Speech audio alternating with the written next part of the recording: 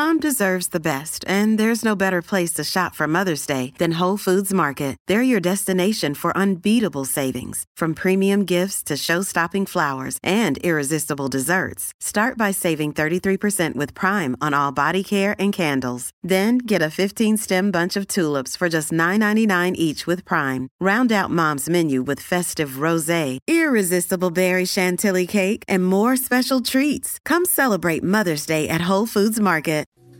Hey Postables, you're listening to Deliver Me a Podcast, brought to you by Casey, Jess, and Cammie. A special thanks to James Jandrish for letting us use music on our show. Now, grab some Yoo-Hoo, sit back, relax, and enjoy the show. Hello Postables! We are back to recap it's my top favorite. One of my top favorites. Not the top favorite. We'll get to that a little bit. But it's definitely one of my favorite movies ever. It's one of our 1, 2, 3, 4. But it's up there. It's up there. Top five. Consistent top 5 for me. Mm-hmm. And that movie, if you haven't already guessed, is Lost Without You.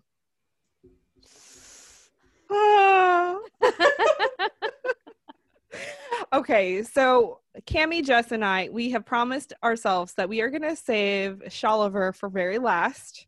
Otherwise, we might not get through this. I might not get through this episode. I'm already a little flushed over here.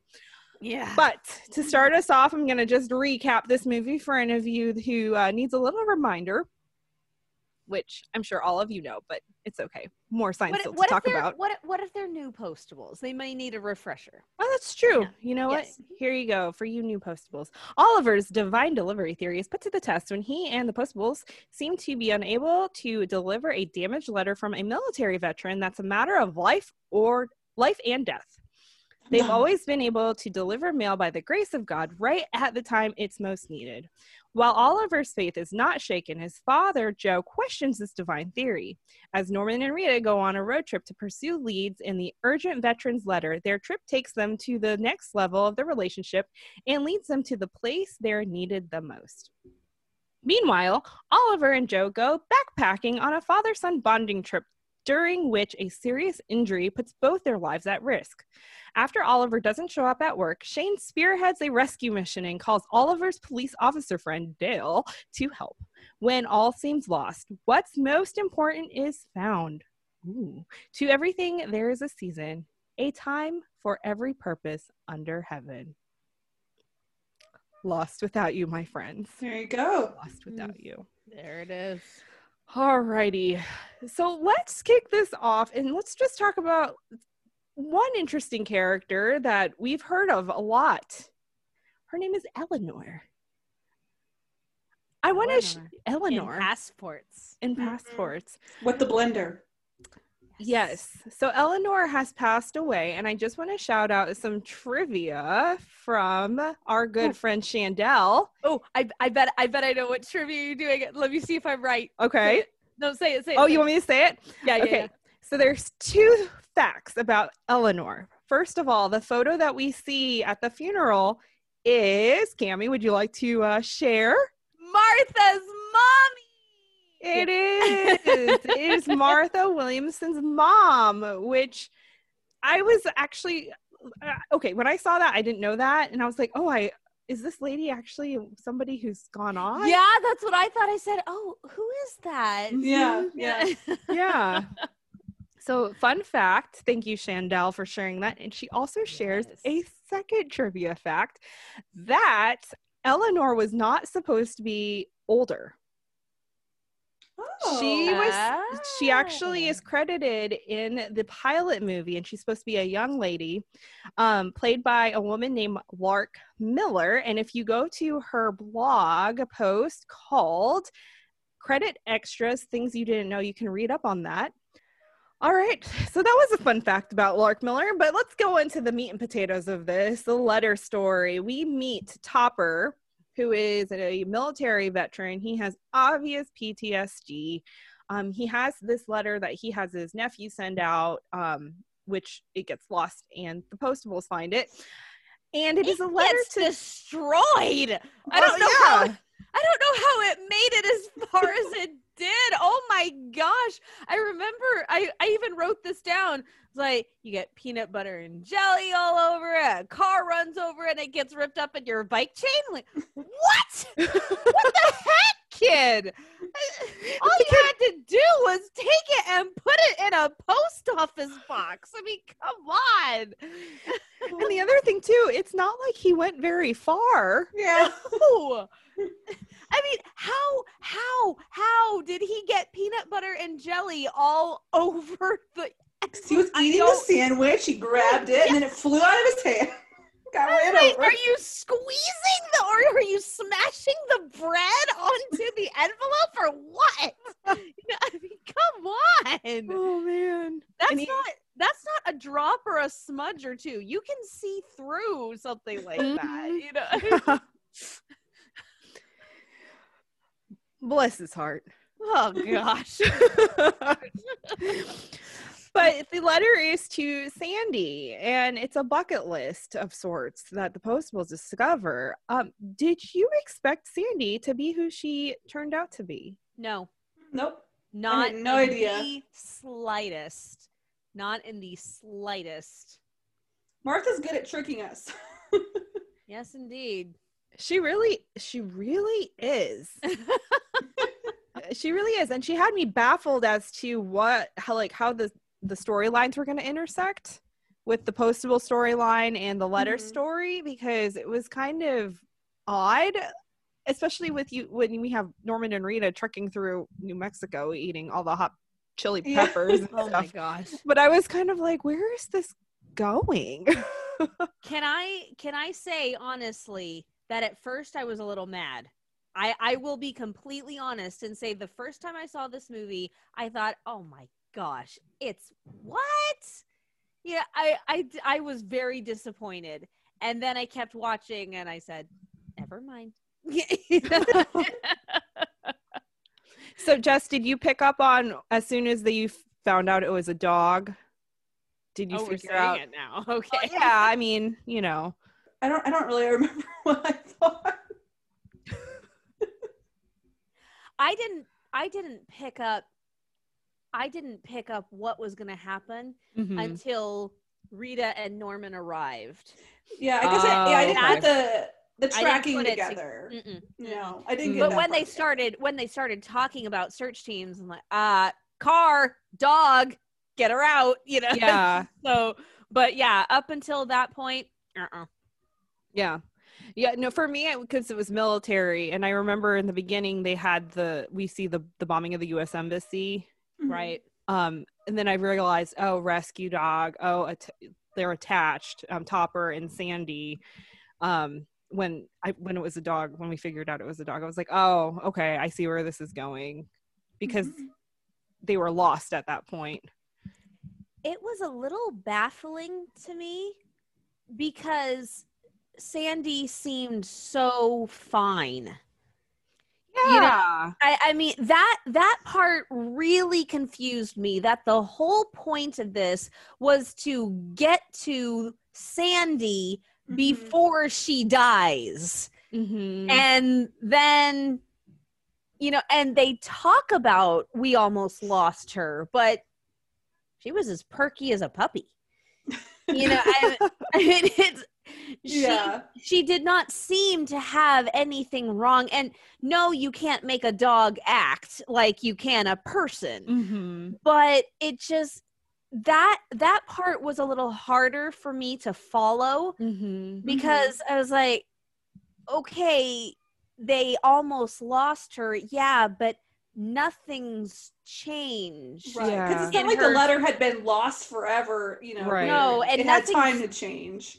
Nothing's changed in her circumstances. You know, maybe if she perked up a little bit once she had the shirt or something like that, it would have made a little bit more sense. But I got a little lost, and that's probably why I was a little distanced from the storyline and from the emotional attachment of the storyline, because I wasn't following it very well. I'm like, she doesn't look sick to me. I mean, Yeah. Tammy was depressed that the dog was not depressed.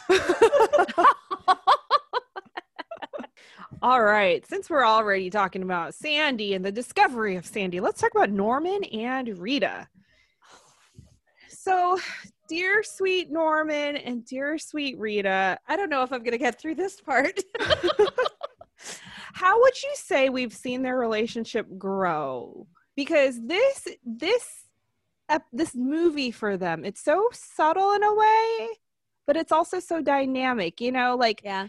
we see this, I don't want to say it's a slow burn necessarily, but we've gone through 10 episodes, a Christmas movie, and this is movie number, 5 or 6 or something like that. But it's the middle of the movie canon. Yeah. We've seen their relationship go from two people who can barely look at each other to friends, to legitimate friends. We've seen them grow from friends to boyfriend, girlfriend. We've seen the boyfriend, girlfriend thing go into the like awkward high school mode, like to an actual relationship. So in this movie, how would you describe them? Because we all know what happens in the next movie. We won't spoil it for anybody who hasn't seen it, but Comfortable. I mean, yeah, this is a comfortable, like in sync. They're in tune with one another, and they're not like, I don't know, like you said, they're more comfortable with each other, and Norman's more encouraged to be bold and do bigger things and not be so inside his little shell. So There's no need for either one of them to explain anything. They talk about things and they're discussing things, and Norman is thinking about taking a job in DC, but what does Rita say? If you leave, I'm coming with you. And she's very sure and very confident of that. There's no question. No question. Yeah. So I think that they've reached a real level of commitment where they don't have to constantly make each other feel better, where they don't have to constantly assure each other. I mean, this might sound silly, but I look for little things as well as grand gestures in romance. And the fact that Norman was pouring hot water on her feet in the DLO after she had walked so far, I thought that was the sweetest thing. And then she says, "Oh, I'm never going to walk again." And he says, "Oh, yes, you will. Just not in those shoes." It's just, I mean, he knows her. He knows her that well. They are that comfortable with each other that, you know, they're just talking about shoes, and he's pouring hot water on her feet as if it's a daily ritual, you know, but it's something kind that he's doing for her and showing that he loves her. So yeah, it's not, there's no need for reassurance. Right. You know, there's a need to talk things out. And the one time when Rita gets a little uncomfortable and, you know, they're at the motel and they're at the opposite ends of the motel, and Norman, you don't mind that we're not, oh, Rita, there's a time and a place to be bold. You know, I mean, just not in Las Vegas. So, I mean, immediately that's done. That's over. There's no more need to hash it out. Yeah. So, yeah. And you know how you can tell that they're really comfortable with each other, for better or for worse? I mean, Norman was in his boxers, man. And puking. Sweating. And he was probably not just puking. It was probably coming out of both ends. Yeah. And Rita was right there and was not squeamish. Well, she wasn't in the bathroom with him, but she that was is a small motel room. Yeah, that is a small hotel Thin room. walls, Cammie. I don't know. Hey, I know. Oh my gosh. I loved the garters. I loved the garters holding up his socks. That was so funny. Did you guys not see that? I don't think I know.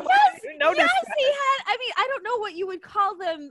I don't think that you call them garters for men. But yeah, he had those things on his legs to keep up his socks. It was the funniest thing to me. It was so funny. You're gonna have to go back and watch that now. I'll have to go back and look and see. Good thing Yeah. it's not a trivia question. What color were Well, the garters? obviously not. They were black, by the way. Oh, good to note. Good. Yeah. Jamie, you're really looking. I'm a married woman. Thank you.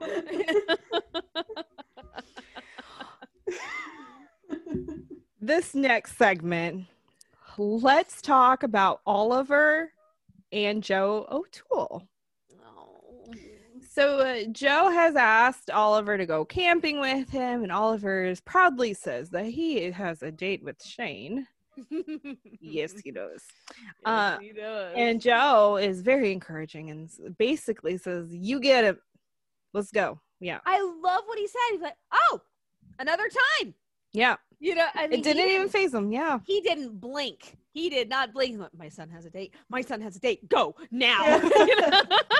Very encouraging of this relationship. Very encouraging of this He's relationship. shipping Shaliver. He knows he knows how good this woman is for his son. Oh, yeah. Oh, I mean, yeah. the moment that Joe saw Shane, it was like match made in heaven with my son. I want you for him. Yes. So this camping trip that Shane actually encourages Oliver to go on, I found it fascinating that she had her dad's stuff. Yeah. She had her dad's camping gear Mhm. there with her at her apartment. The only thing that I can think of is when her dad left, he left it behind. Mm-hmm. That's kind of what I was And thinking. when she went to Colorado, she figured she was going to Colorado with the mountains. Mhm. So she might need that stuff. Mm-hmm. So that's my only guess, is that she thought she would need the gear Mhm. because she was moving to Colorado and she might want to do some hiking or some camping. Yeah. Makes total sense to me. Shane's a fit girl. So- Yeah, she really is. Running all those miles to go spy on a gentleman at his window. She can handle the higher altitude. So after Shane encourages Oliver to go camping with his dad, Oliver, bless his heart, who's probably never spent a day outside like that, meets his dad and they go up to the mountains.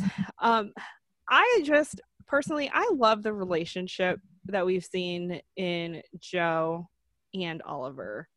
Yeah. There's just something very special about like the prodigal son returning, you know? Mm-hmm. Yeah. My mom, when she would watch these with me, she saw them back when I saw them, but she doesn't rewatch things like I do. And so when they started showing them on Thursday nights, she set time aside to watch them with me. And it was kind of like our Postables night. And she said, "How on earth did that man raise a son like that?" I said, "Well, he left home at 18, you know, Yeah. so, or at 17 or something like that. So, so maybe that has something to do with it, you know." So I always thought that he just really respected his grandfather, and I would assume his grandfather would be as old-fashioned as Oliver is. or at least a lot more old-fashioned than Joe. Yeah. I think too, though, because Oliver is so like traumatized by people leaving him, he got like the old-fashionedness and the rules became a protection for him because it's Yes. you know what I mean? It's almost like his security blanket in a way. Yeah, definitely. It's not the right word, but No, that works. Yeah. It was just funny that my mom would say, "How did that man raise a son like that?" Yeah. I love Norman's comment too. Oliver doesn't like to live outside. At least not on purpose. That did make me giggle. I love that. Oh my gosh. So Joe O'Toole trips and he has a nasty cut. And Puncture wound. a more like. puncture wound. Did you guys see the sepsis coming Mhm. at all? My mom's a nurse, so I totally saw it coming. I mean, I'm like, that's not good. my parents are nurses too, but I was kind of like, I mean, a cut's a cut. I think it's also because it didn't seem that bad. Like it seemed like just a sliver. Like, Right. It wasn't like gushing, Right. spewing. I didn't necessarily see sepsis happening, but I did see something serious happening because in a movie like this, or really in anything that shows an injury, Yeah. you know it's going to be The reason for it. the reason, or Mhm. it's going to turn into something more serious. I'm reminded of a Little House on the Prairie episode, actually, where Caroline gets a small cut from a nail sticking out of the wagon. She just scrapes her leg. That's it. She just scrapes her leg on the nail, and she looks down at it. Oh, darn it. That's all. And she's like, oh, I'll have to take off my stockings and repair them and blah, blah, blah.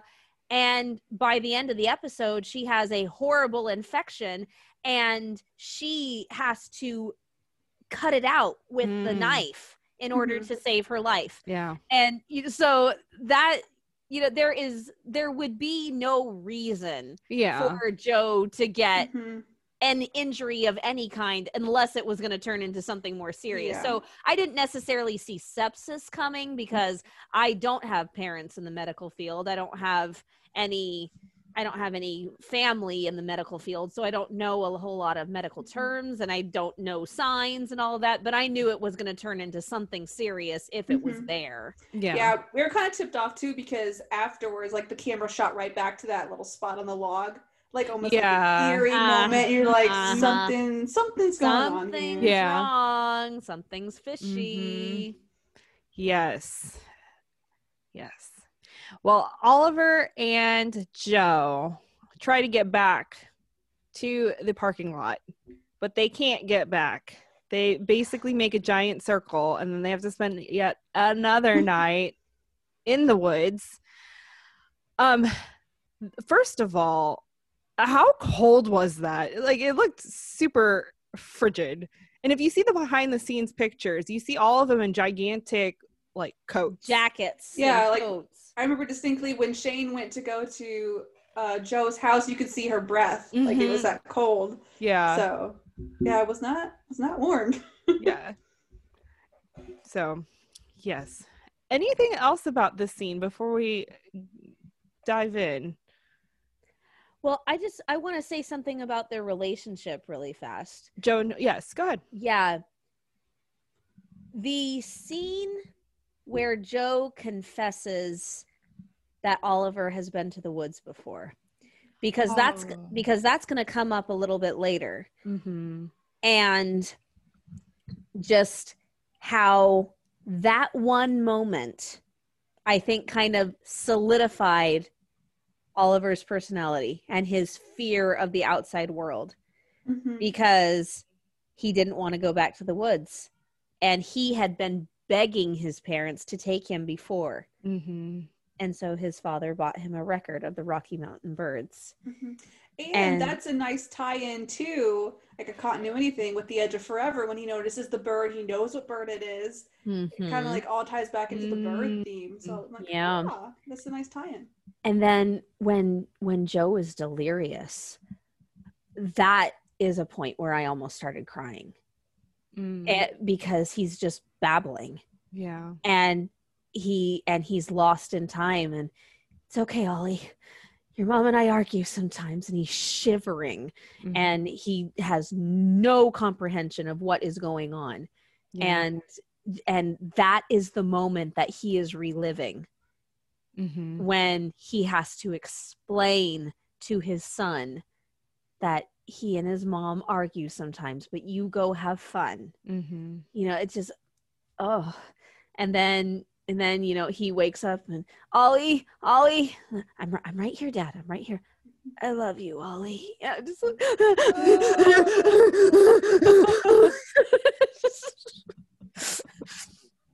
oh, just, I mean, as movie watchers, we know that everything's going to be okay. Yeah. Because it wouldn't be a movie if it wasn't. But this is one of those moments when you are caught up in the suspense of it all. Yeah. You know, and you're just caught up in that moment. The emotion. Yeah. Yes. Especially knowing how terrible Oliver was to his dad prior to all of this. I mean, he shunned his dad for 13 years, returned 15 years, 15? Yeah. All the letters, returned all the letters, and threw them away at that one point. Yep. I mean, he wanted nothing to do with his dad, knowing that his mom left him, knowing that his dad wasn't even his biological father. I mean, like, the two of them have gone through so much. And to see them at this point where they can take a father-son bonding trip in order to kind of make up for lost time, if you will, in a sense, and then his father's almost dying here. I mean, it makes you kind of stop to think about these circumstances of these times, especially with what little time we have with, you know, parents specifically. That was one thing that I realized too, is like, you know, we can't waste time with like loved ones, parents, siblings, and argue over stupid, silly things all the time. Yeah. But that was my big takeaway from the Oliver Joe relationship in this movie. There's also a shout out to James Jandrish. The fact that the hallelujahs are the background music here. Mm-hmm. A lot of people may look at that as a strange choice, but I saw it as so appropriate because the mood was so reverent. Yes. You know, there's a sacredness to it. There was. I mean, you're in the mountains where a lot of people believe is the closest you can get to God's presence. Mm-hmm. You have that father-son relationship that is mending, which is very sacred, especially when it's been torn apart. You have the worry for others and the concern for others' safety. And Rita and Norman rushing to get there as fast as they can. And it's just there was such a sacred feel that to put in sacred music right there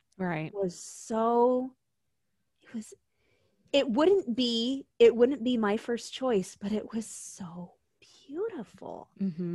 It oh gosh. Yeah. And speaking of sacredness too, we see now she calls for help because Oliver has not returned yet. She and Dale go up to the mountains, and she tells Rita and Norman, like, Oliver and his dad, they're lost. And Rita says, well, please pray. And she's like, I don't know how. But then you see that she goes into a private area and she finds a way to pray, and she does her best, and it's a pivotal point for her too, because you know, we go back to the pilot. She does not believe in much less anything, obviously, because she doesn't believe in the divine letter theory, whereas Oliver is like, you know, there's a reason for everything. These are it's a divine delivery. He doesn't say those exact words, but there's so much faith, and he's just picking random letters out, and he's like, it'll get to him, you know, trust the timing, blah, blah, blah. And Shane's all like, what is this? But through this journey of just watching these letters being delivered at just the right time and seeing Oliver in his faith throughout multiple times. I mean, there was the time when Rita was at the pageant and she couldn't remember the mules. And she's like, do that thing you do. And he's like, I already am. And we see him praying and giving that beautiful speech at Edge of Forever. He does the eulogy for Eleanor's funeral. I mean, he the never treasure box, the treasure box too. praying for a way to get out. Yeah, and he never preaches at her, and he never tells her what to do. He just does it because that's just a part of who he is. Right. And that influence just, it took for Oliver to be lost in the woods for her to, come to that point. But it's a beautiful moment just with everything going on. And it's such a pivotal switch for Shane in her growth too. Yeah, it's definitely a turning point because this is, like you said, like treasure box where she asked Oliver to pray, or with the mules or whatever. She's always turned to Oliver as her rock, but this is the first time where she's kind of forced to seek God, like directly. Her rock is gone. Like God is now her rock and not Oliver. So it really kind of forces her to own that relationship. Because she's used, this movie, she looks at Dale and Oliver, and you can tell she's having doubts, like they're more suited for each other. They have that faith component, and she's open to it. But we kind of really see her begin that conversion here, which is really beautiful. Yeah.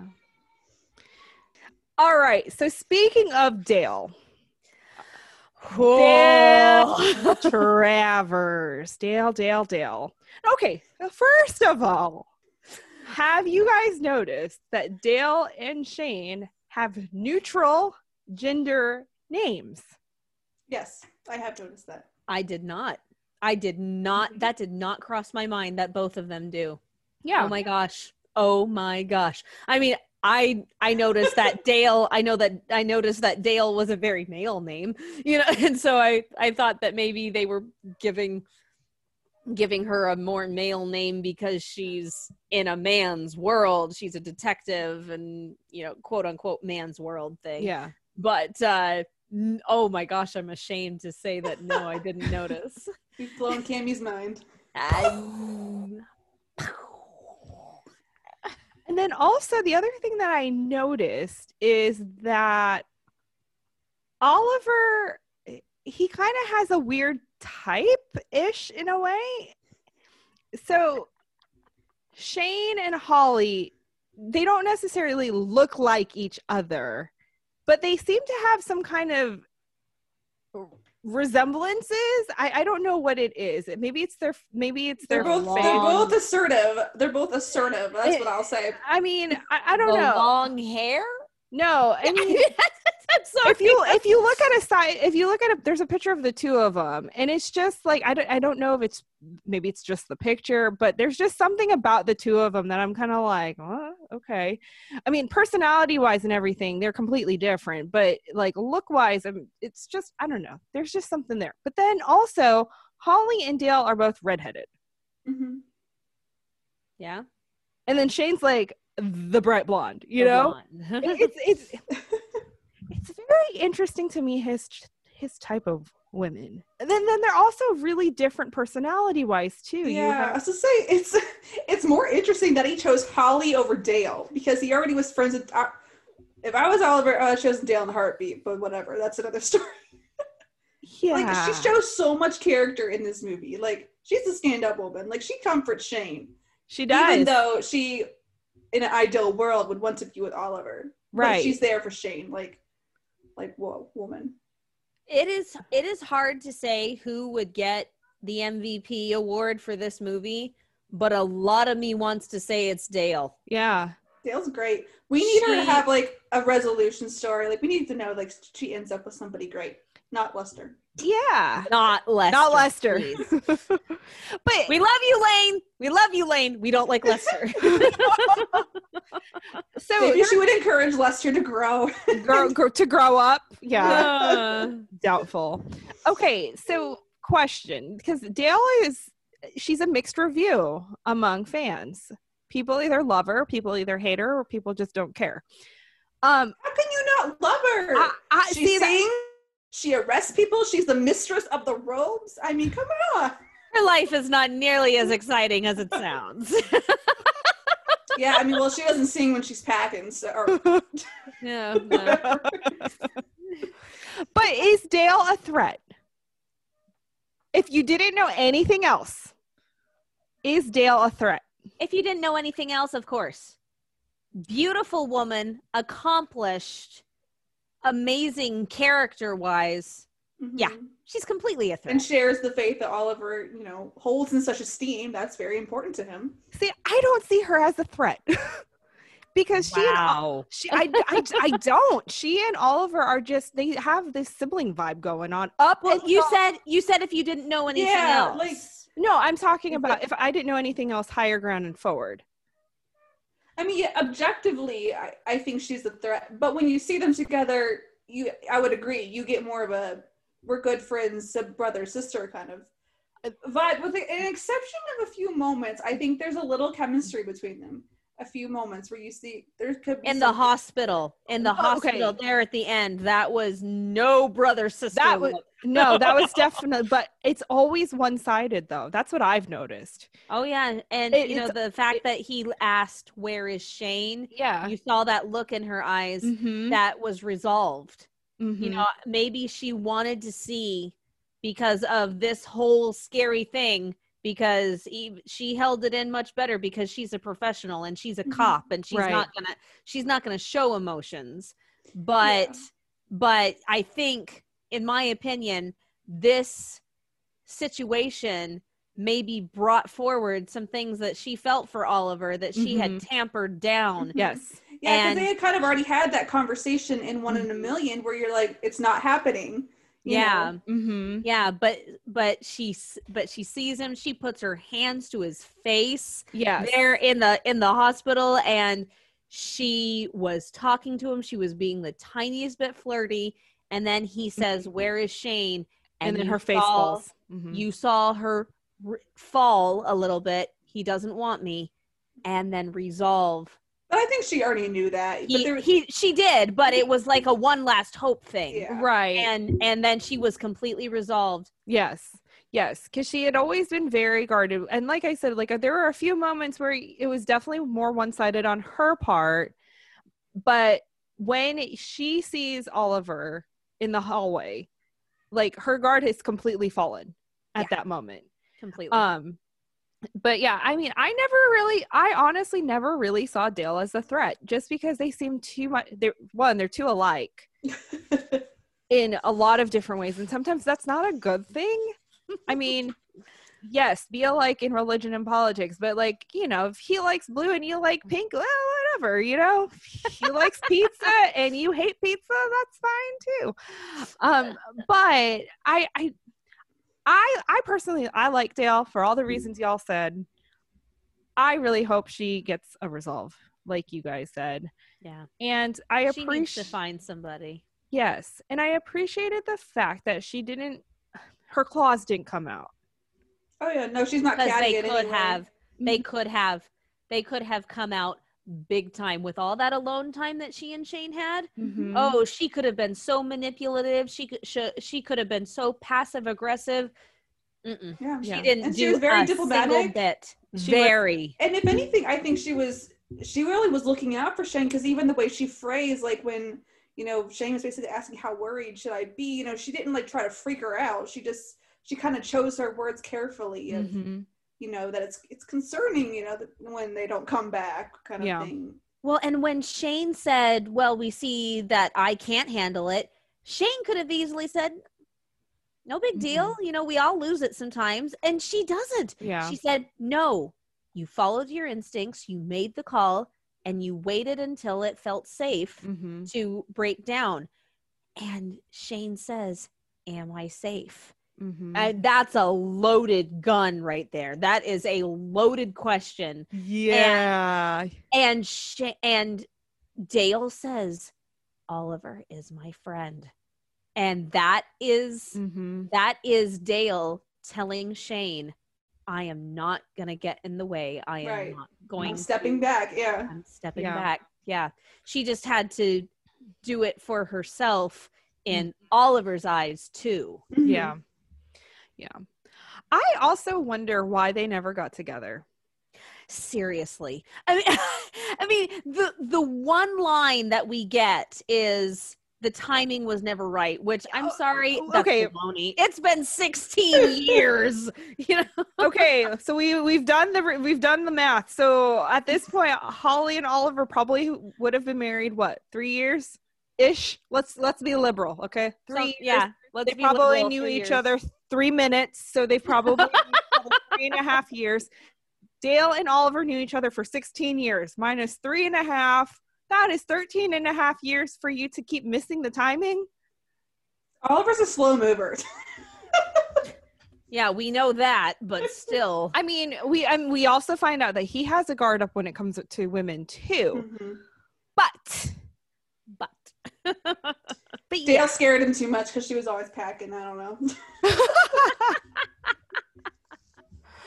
It's those are some things that make you go, Well, and he had an inclination towards her too. He had a crush on her. A bit he of a probably crush. Yeah, he had a bit of a crush. You know what?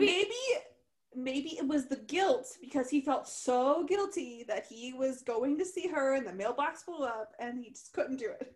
That's true. That's a good point, that he pulled away from her romantically because He felt he so guilty. he associated it with that. And it's possible, definitely. Yeah. And I mean, he is the type of person to be motivated by rules and regulations and the law. Like, he's just a firm believer in black and white. And so I can totally see him being like, I did not follow my rules that I have set for myself. Therefore, because I didn't follow my rules, I cannot pursue this woman I have a bit of a crush on. Put himself in a relationship. Are you getting a little Irish? Are you getting a little Irish there, Sam Casey? At all. But anyways, yeah, just Postables, let us know what you think about Dale. Are you team Dale? Are you team anti-Dale? And we didn't even talk about the killer scene where Shane asked about prayer. That is one of the best lines in the entire movie. Now, we need to make a disclaimer here that we're not team Dale for her to be with Oliver. Oh, No. We need to make that very clear. We just love Dale as a person because she is amazing. Mm-hmm. And she puts up with a lot. Yes. Mm-hmm. And there's no guile. There is no guile. The one time I have seen her unpleasant is when she's dealing with Lester. You know, that's the only time when she has been unpleasant. She wasn't even unpleasant with Curly. You know, I mean, Well, she was probably like, he's a senile man. It's fine. Yeah. But she could have handled him a little bit more hostilely. Yeah. And she didn't. The one time that I have seen her unpleasant at all is when she's dealing with a very unpleasant man. You know? I still wanted her to say, I have a gun, right? I'm packing. All righty. Anything else about Dale before we move on? Well, let's talk about that killer line. Let's talk about it. Let's go. Because, Shane is having her turning point moment. And she asks, well, if God has everything figured out, what's the point of praying for anything? Which is objectively is a really good question. It is a good question. If you have this idea that, well, God's already got the plan, so what is me, asking for anything going to do to change it? And then Dale has the great response of, well, I guess I don't pray to change God. I pray to change me. Mm-hmm. And it's just mind blown. I remember when I first watched that, my mind was literally blown. I'm just sitting there with my mouth hanging open, whoa, that's deep. That's and 2 why lines. have we never thought of that? It's just 2 lines. Yeah. Whoa. Well, I mean, Psalm 37:4 says, delight thyself also in the Lord, and he will give you the desires of your heart. And a lot of people mistake that for, if I am good for God, he's going to give me what I want. It's actually not saying that. It's saying exactly what Dale says, is that when we delight ourselves in the Lord, we become more like him. Therefore, what we want is what he wants. Our wills are aligned with him. Right. Yes. So really, it's us changing and not us using God as a genie. You know what I'm saying? So Because that is the one thing that we have complete power over. mm-hmm. We have our will and we have our agency and our choices. And because everything else is somehow tied to blessings that we have been granted. The clothes on our back, the food we eat, the jobs we have, but the one thing that we have complete control over is our will and the choices that we make. Mm-hmm. And so when we hand that back over to God by saying, thy will be done, that is the greatest show of faith that we can do, because it's the one thing that we have control over. Yeah. So yeah, that's an extremely profound line that Yes. we pray to change, ourselves, because that's what we are trying to do. We are trying to change ourselves to be more like God, to see things the way he does. Just yeah. Whew. Enough from Martha. Enough from the pulpit.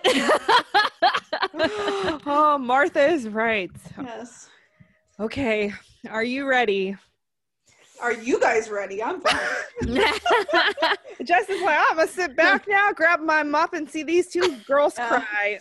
I need my mop. Before we go into Sholiver, can we just talk about the mole sauce? We talked about the motel room by itself, but can we just talk about the mole sauces? Sure. Watching poor Norman go through all that. He gave his whole heart and soul into that letter and his lower intestine. And I love how Rita's just like so excited to be eating all these like super hot mole sauces.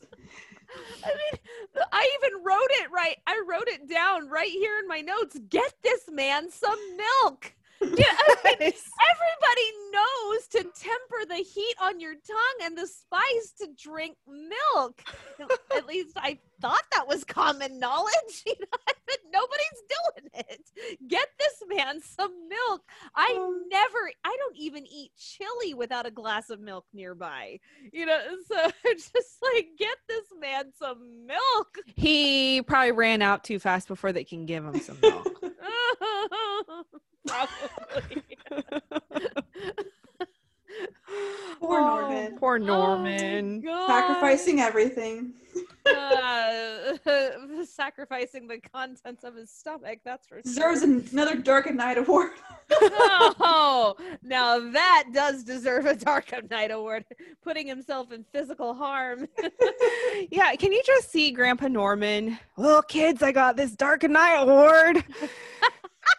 Back in the year 2015, I had to eat 27 hot chili peppers. And I got diarrhea.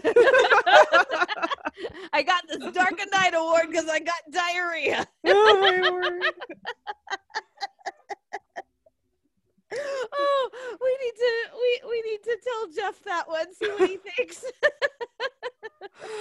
Grandpa Norman. Grandpa Norman. Now that would be fun. Grandpa Norman. Hashtag movie 70.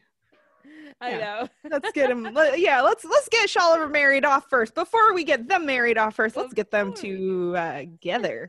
Speaking of Sholiver. Speaking of Sholiver. So when Shane decides to send Oliver off camping, he's very concerned about their date. And you got to feel a little sorry for him, because it's almost like are you trying to get rid of me? Mm-hmm. But Shane comforts, like she reassures him that she is not going to return to Montaldo's without him. And with that word, I think Oliver's fears were gone. Mm-hmm. Yeah, when she said, I'm not going back to Montaldo's without you. Mm-hmm. Fear gone. Yeah. Bye. I'm leaving. You're right. Well, and he does call her Shane. Oh, he calls her Shane. She loves that. Yes, she's got those eyes going.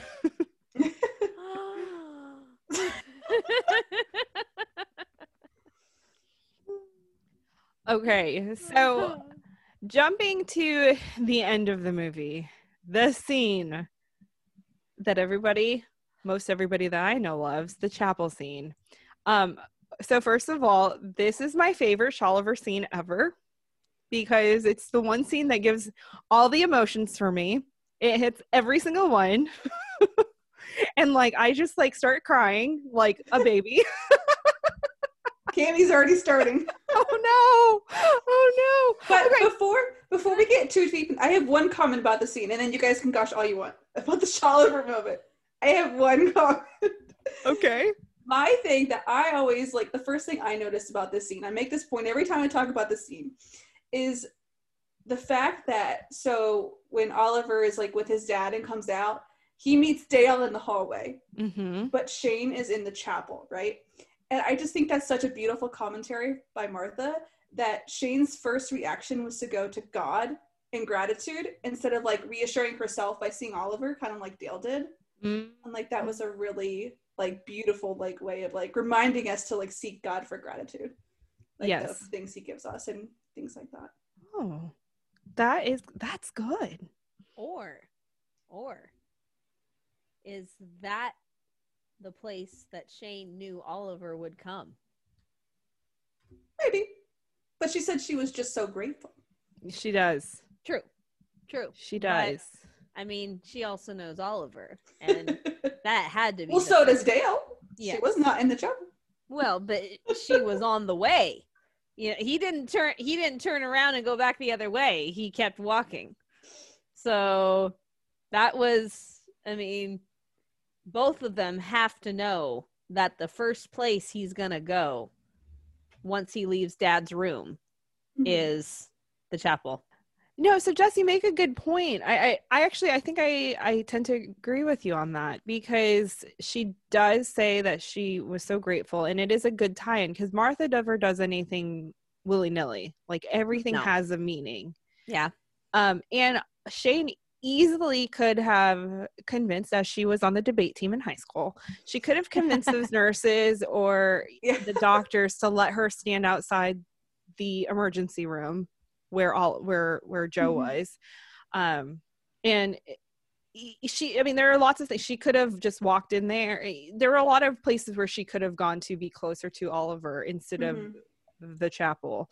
I mean, for me by nature now, I am a Christian, and so I do believe in God and stuff, but if something like that were to happen, my inclination probably wouldn't be to go to the chapel at a hospital. It would be to go to my loved one, Right. You want to see them and like have that reassurance. Right. But I think it's because in this episode, she finally trusted God for herself. And then, so it was like her first instinct was to go back to him, which I think is really beautiful that Martha does that. Yeah. So. Yeah. So speaking of Oliver, Oliver asked Dale, where is Shane? Do you think that Oliver knew that Shane was going to be in the chapel? No. Because he even says, he makes the I did not expect to see you here. So this is the last place. Yeah. Yeah. And I love when he walks in just normally and he like dead stops as soon as he sees Shane, and it's almost like am I delirious now? That moment where he needs some water. Am I hallucinating? Have I spent too much time in the Rocky Mountains? That mountain air is getting to me.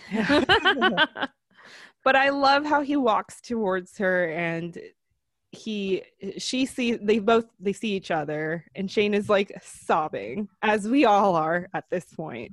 Did you guys expect her to jump up and throw her arms around him? Because I did. And I expected more of a reaction. Yeah. What we got. I didn't.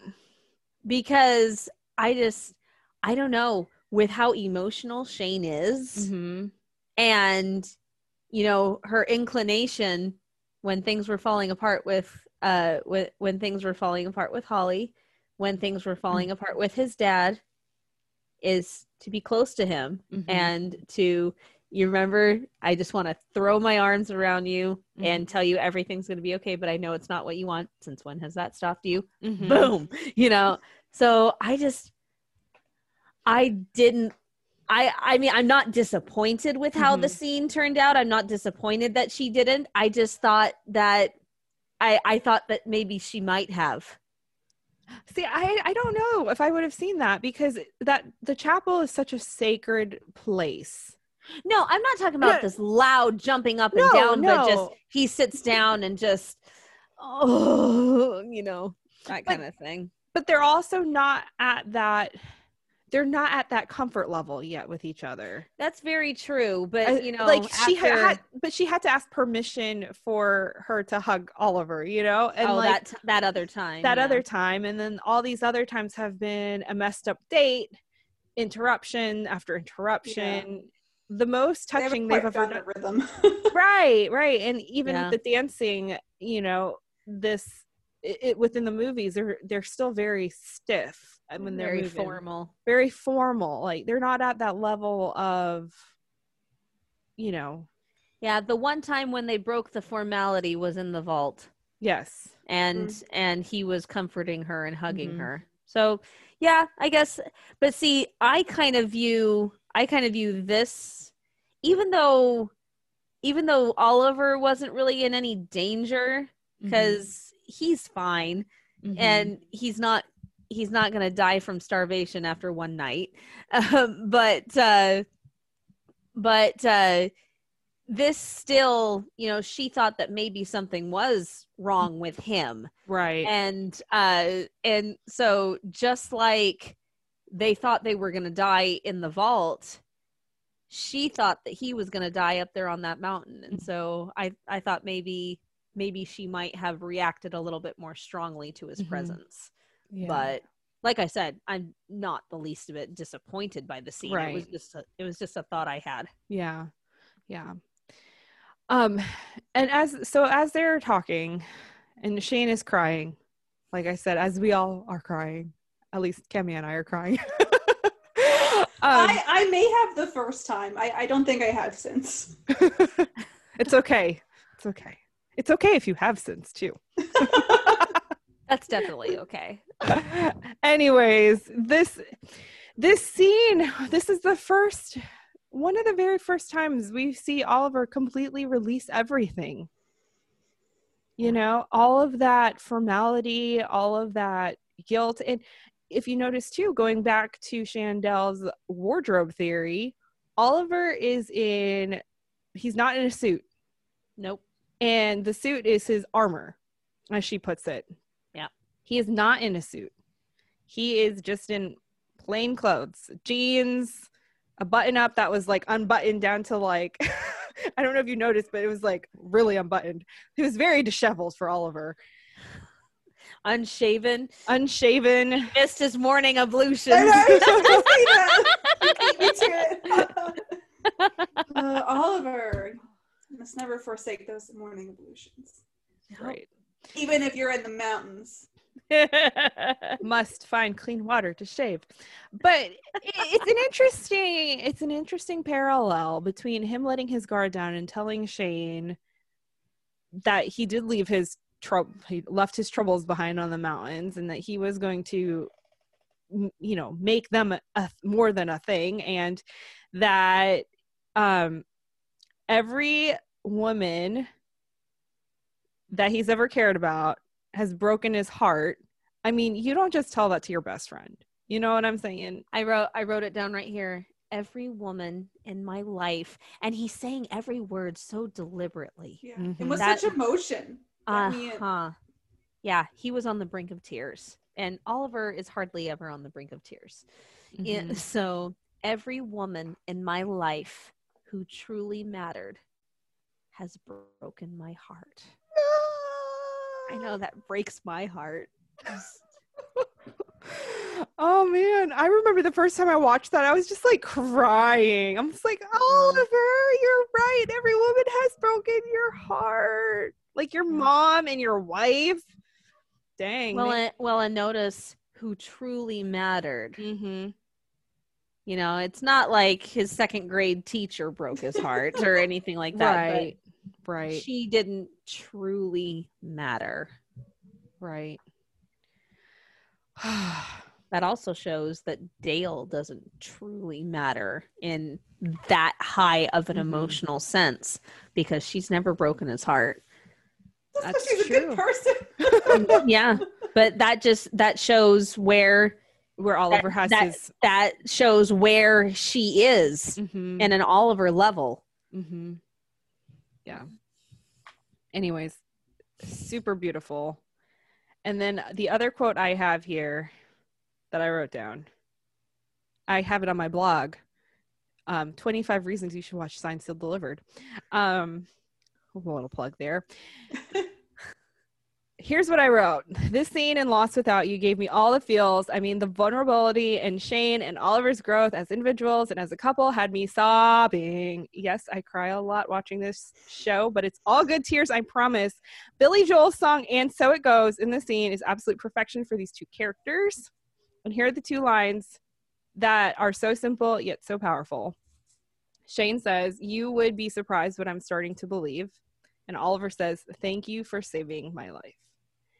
And out of context, it sounds so basic, right? Like, it sounds pretty cliche and so basic, but just knowing what they've been through, knowing the situations, knowing everything, and knowing Oliver's backstory, I mean, thank you for saving my life. And not just on the mountain and making the call, but like saving his life from a life of misery. I don't know. I don't want to say solitude. Yeah. And I don't know that Oliver was completely miserable, but he wasn't completely 100% joyfully happy either.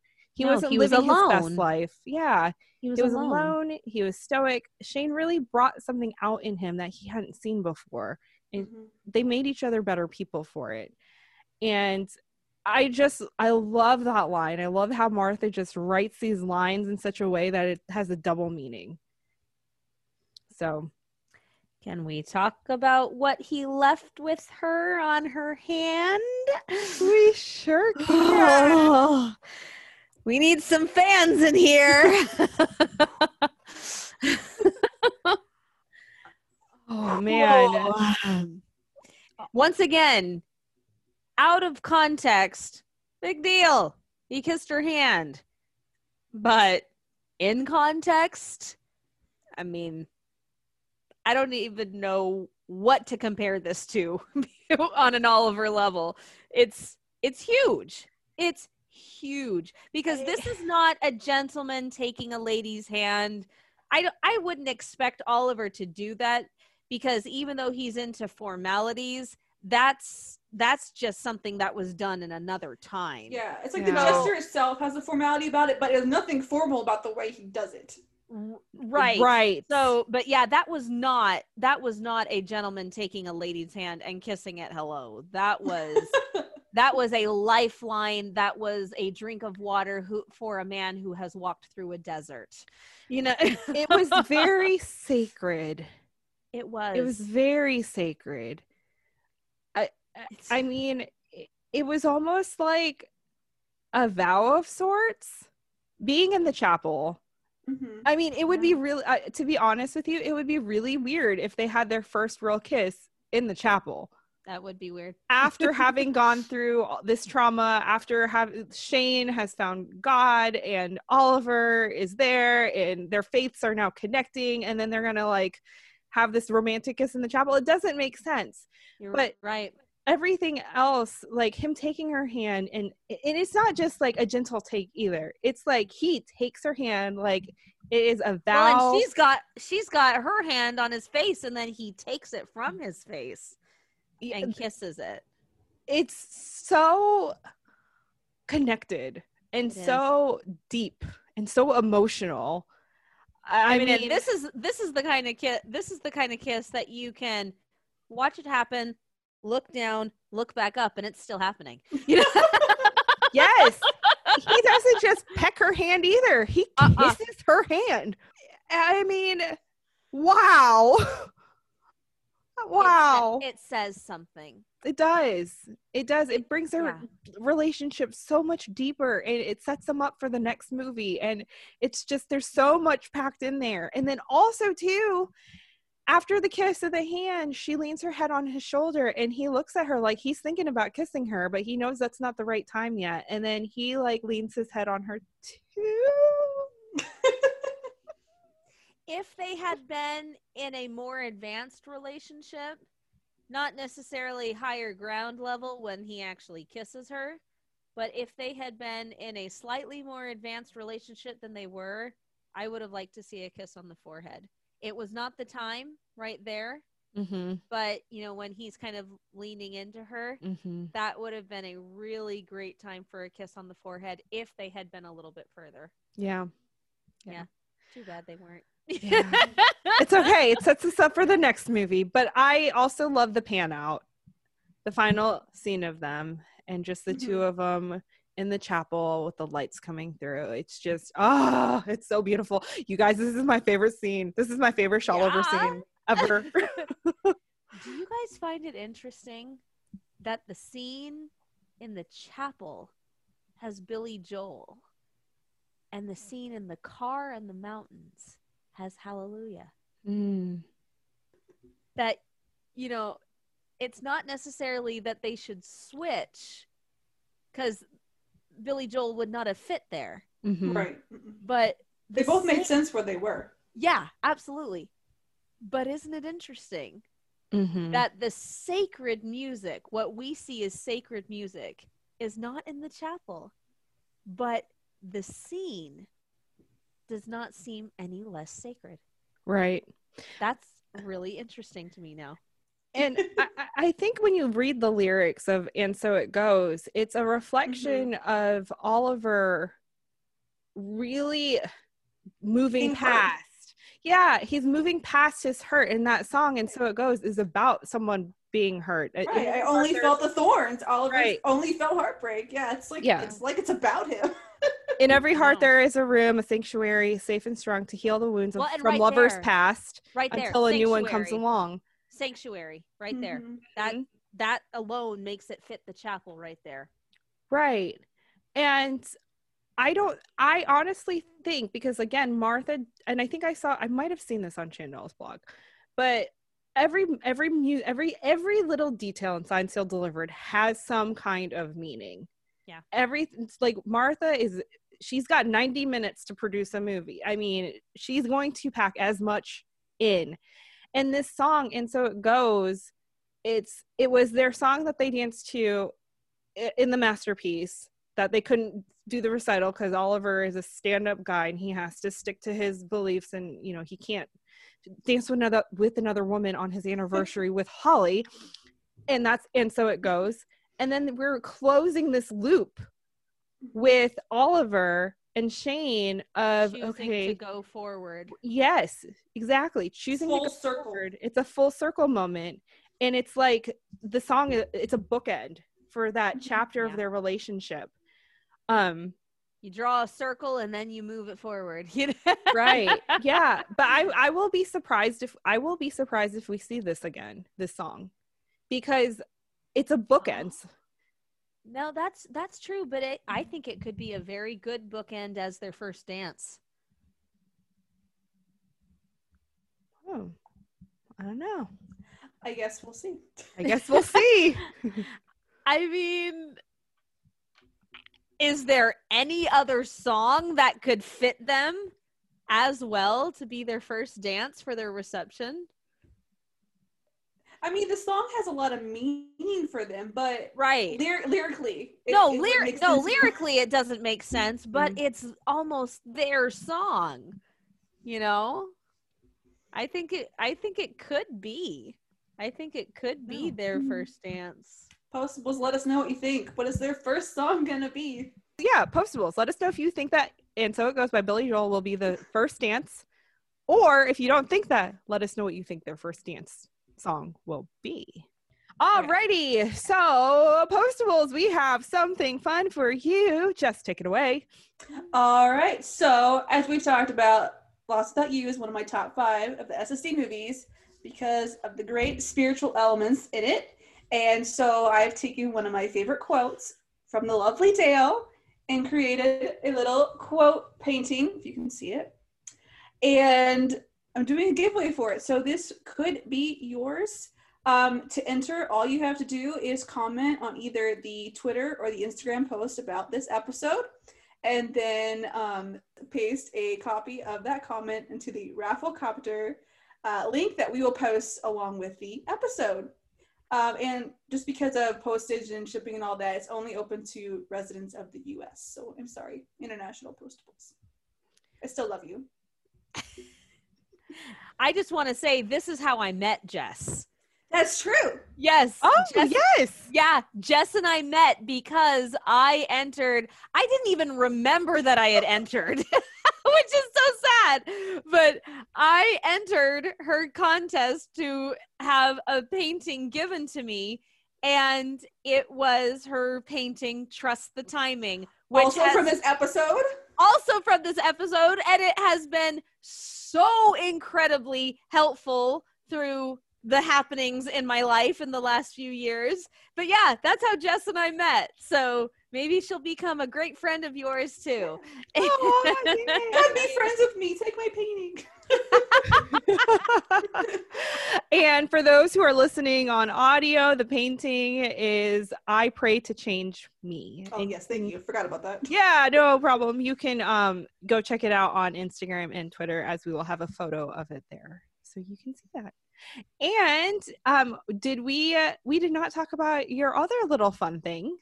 Oh yeah, I have a little show and tell today apparently. So when I think it was last year, time is irrelevant now. Yes, it was last October. Last November. Last November, I got to meet some of the Postables in person for the first time in Florida. And one of the Postables, I'm very sorry, I do not remember who gave these out, but they gave out these little cute Christmas decorations. But it's a dog putting a letter in a mailbox, and they got it because it reminded them of Sandy and the big mailbox from this episode. So it made me think of this episode. It's very cute. Aww. Super fun. All right. Are you guys ready for some trivia? No. I am ready. Alrighty.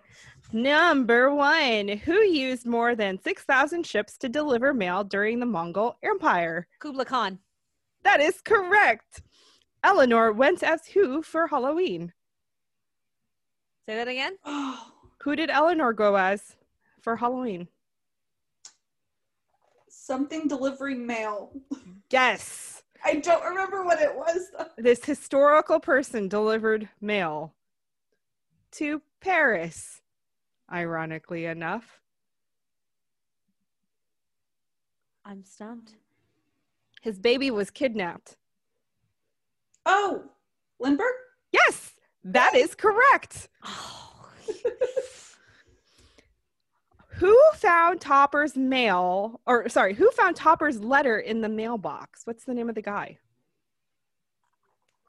Oh, he works in the props department. I don't remember his name. Oh, shoot. Hold on. Did I write it down by some chance?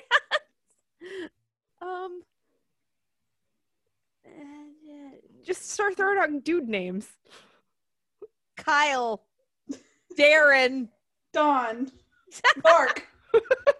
Matthew, Mark, Luke, and John. Oh my gosh, really? I mean, this was a very spiritual episode. So, but those are all incorrect. His name was Bobby. Always go with Bob. If they ever ask you a name of a guy, just say Bob. Bob. Robert. Dated a guy named Bob. All right. What did the t-shirt say? Assume Do nothing. nothing. Yes, that is correct. All right. Norman said he takes the letter out of the DLO and he says, I haven't read it in compliance with Postal Privacy Code. What? 10-1P. Yes. I knew I wrote it down. I couldn't find it. And one last question. What is Eleanor's last name? Stumping us, Casey. Oh my gosh, this never happens to me. Well, it always happens to me. I never do this poorly. This is sad. Welcome to my world. How does it feel? It's Before Van bed. Teasdale. Alrighty, y'all. Next week, we have another top requested guest coming on, and you probably already saw it if you saw my tweet on Twitter. But She spilled the beans. I did, very subtly too. I said Zach's gonna come back, and he is. He's gonna be Ramon here. Yay. So that's the first part of the good news. The second part of the good news is we talked to him forever, so it's a two-parter. Yay! Yay! So nice. We did it twice. And on that note, anything else you lovely ladies want to say? Trust the timing. That's right. Trust the timing and enter our giveaway. That's right. You That can be too. my friend then. Like Kiwi. Yay. All right, y'all. Let us know what you thought about this episode. And we will see you next week back with Zach. Yay! Woo! Bye. Bye. Thanks for listening to this week's episode of Deliver Me a Podcast. If you want to know what's going to happen next week, be sure you are following us on Twitter at Deliver Me a Pod and on Instagram at Deliver Me a Podcast. We also have a merch store where you can buy tons of Postables things for you and your friends. We'll see you next week.